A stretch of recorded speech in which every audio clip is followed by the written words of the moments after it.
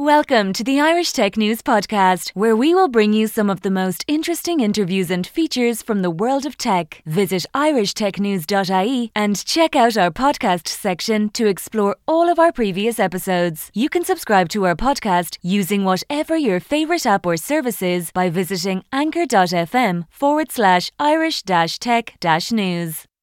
Aleksandr, first, please tell us something about yourself for our audience. Yeah, sure. Thank you. So my name is Aleksandr Litreev. I'm a CEO and the founder of Solar Labs, an Estonian startup company which creates blockchain-based cybersecurity services to protect people's privacy and digital rights all around the world. And I have a background of sort of human rights activists, digital human rights activists, when I was living in Russia back in time, and I was fighting for digital freedoms there. I used to be part of a Russian opposition movement led by Alexei Navalny, who's currently serving his political motivated sentence in Russian prison. And as I was lucky enough to fled Russia to the West and currently living in Estonia, I'm continuing my efforts to provide people with the means to help them stay online, avoid and circumvent censorship, and stay private. Okay, so this sounds like whatever you're doing now is a logical progression of what you have been planning for before. Yeah, sure, of course. As we discuss, we currently developing a number of services that we started with my other company, V-Security, back in 2018. And since then, nothing much changed, but in terms of ideology and in terms of values that we pursue. But of course, we evolve significantly in terms of technologies. So what projects or applications are you currently working now? Yeah, sure. That's a good question. So our main product that we are currently working on is Solar DVPN. It's a world first truly decentralized VPN service, which is based on top of a blockchain. And to explain how does it work, we can just take a look at the Bitcoin, which is a great example of decentralized currency, which cannot be blocked and cannot be controlled by any government or third parties. And we took the same principle into our product, and we made a VPN service which cannot be blocked by any government because there is no such centralized server or centralized legal entity which serves users. It's completely decentralized and it's managed by community. We have thousands of servers all around the world, each of them managed by different legal entities or private people or whatsoever. And basically what we did is we created a tool which can be used by so many in so different countries and so different conditions. So they can access media freely. They can avoid being surveilled by the government. They can protect their traffic, make sure that Big Brother won't be able to see what you're chatting about or what you are exactly doing in the internet. And of course, it's all about freedom. It's about giving people access to opinions that government would like to suppress. It's about giving people a right to decide themselves whatever they would like to read online or not. And if we compare our service to other products on the market, which are old school VPN services, such as, let's say, NordVPN or ExpressVPN or many others, those are really centralized. They all infrastructure there is binded to one single legal entity, which is basically NordVPN company. And the governments, they don't need really much resources to ban those services in their countries. For example, in Russia, NordVPN is mostly inaccessible because all the servers belongs to one company and they just banned IP addresses which belongs to NordVPN, and voila, NordVPN no longer works for Russian people, for Russian citizens, and therefore they cannot access information about war in Ukraine. And therefore they have to only they are able mostly to just listen what propaganda says inside Russia and they don't know much about war which is happening in Ukraine, and then don't know about atrocities which Russian troops are doing there. And that's why we think that our product is really important, not in terms of technology, but also in terms of social impact. Because if that product will have a mass adoption, which we are currently actively working on, that means that there will be no chance for dictatorships any longer to suppress spread of the truth and truth media. And that means that we will have less such events as we have it at the moment. So you, in the first place, particularly were attracted to the DVPN technology because of its social and political impacts. Yeah, of course. There is one of the most important things of DVPN technology is that it's actually doing its job in the places where it's required to do so. For example, we were running VPN services with vSecurity, my previous company, back in 2019, and we had a lot of struggle fighting for being available because government was going after us, and they were trying to ban our service as they were trying to ban many other VPN services. And DVPN technology is a real breakthrough there because it helps to bypass those difficulties. It helps to combat them and make sure that you're actually able to provide services to your customers. So yeah, of course, VPN have a great social impact, and that's why we adopted it in our application. And I think that companies which are haven't did that yet, they are really missing the point. And those who do use DVPN technologies at the moment, the future belongs to those companies. All right. So on another note, what is your view on the current state of global human rights to privacy and freedom of speech? Yeah, we see globally that there is huge tendencies in the huge trends in all over the globe that governments they are cooperating with big tech, and they trying to establish sort of global censorship and global surveillance programs. First sight of it we got thanks to Edward Snowden, who revealed information about prison surveillance program. And that's only about US, he told us, right? But such alternatives to such program exist in mostly every country in the world. And as we see, governments are taking more and more steps towards having more control over communications, towards having more control over the media.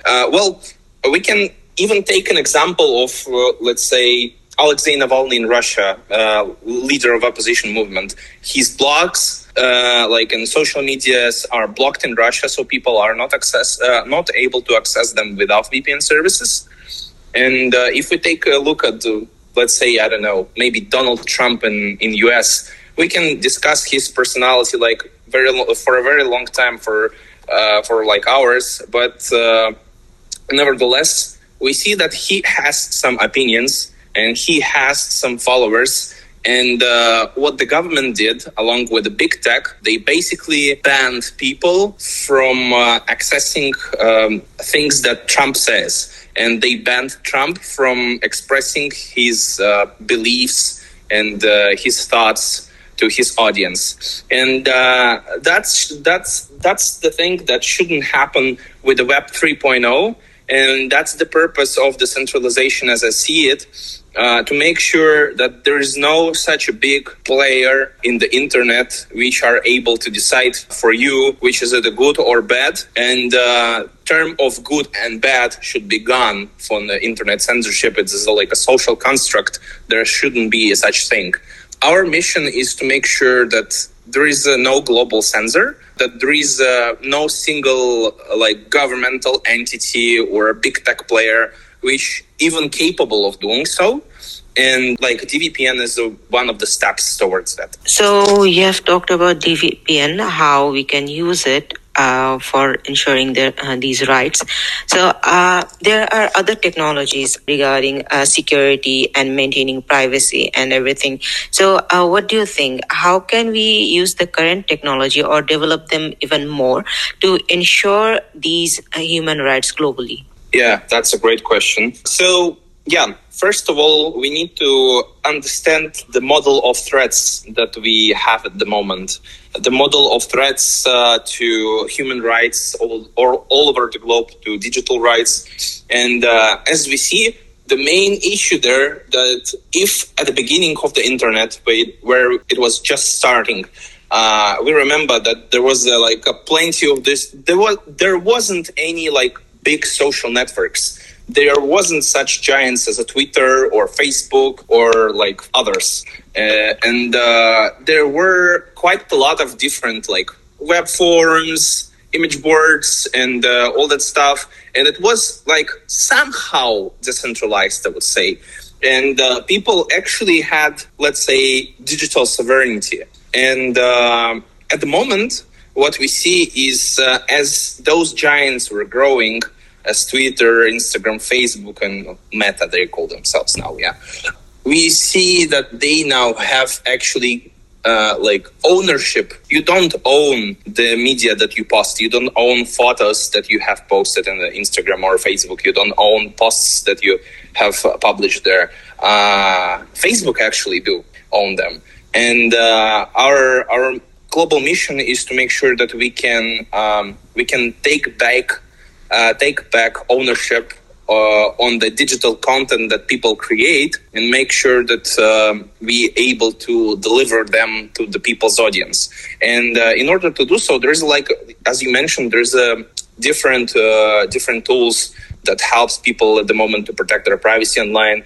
I personally believe that we should focus on the decentralization as a main point of mitigating risks that we now have with those big tech companies. And if we talk about such tools, I think all of them should move towards decentralization. As much as I see it, even though these big tech companies and giants, even though they are offering many options, showing us that do this or turn on this option and you'll have full privacy, or we won't record your data and everything. These tech companies have different types of options like that. But we have seen from time to time that even though we follow those instructions and turn on or off those options, they still have our data recorded.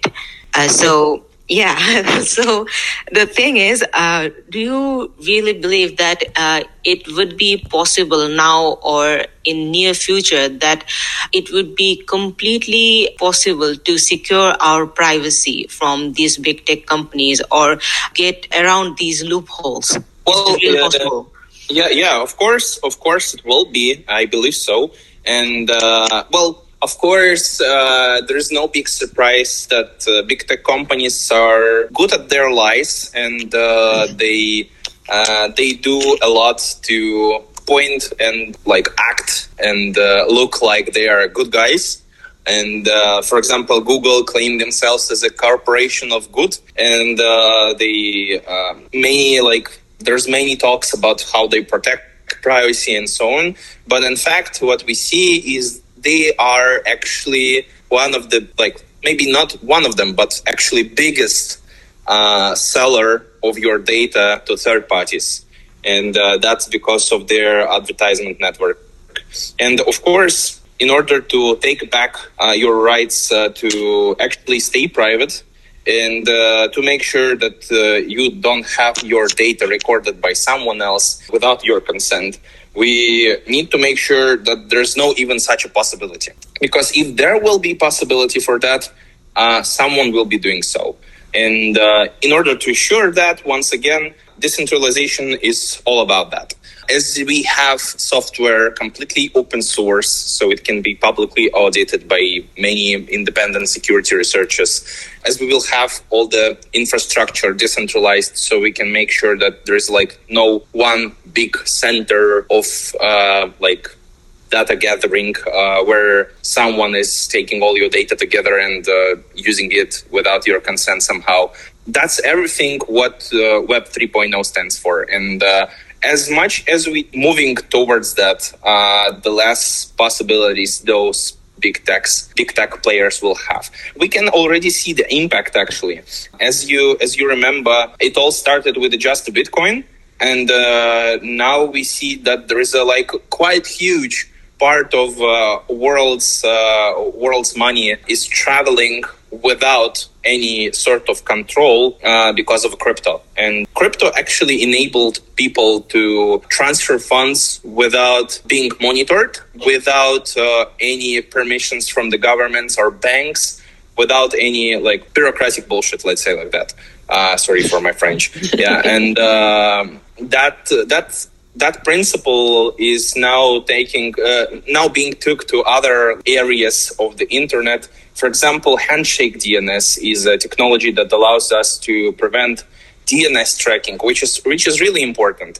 And DVPN is another step towards that. And I think that each area of our digital life, as it will be converted to decentralized way of doing so, the more privacy we're going to have. I believe in 5 years from now, we will have Web 3.0 fully established, and most of the things that you are doing online, you will be able to do through decentralized services.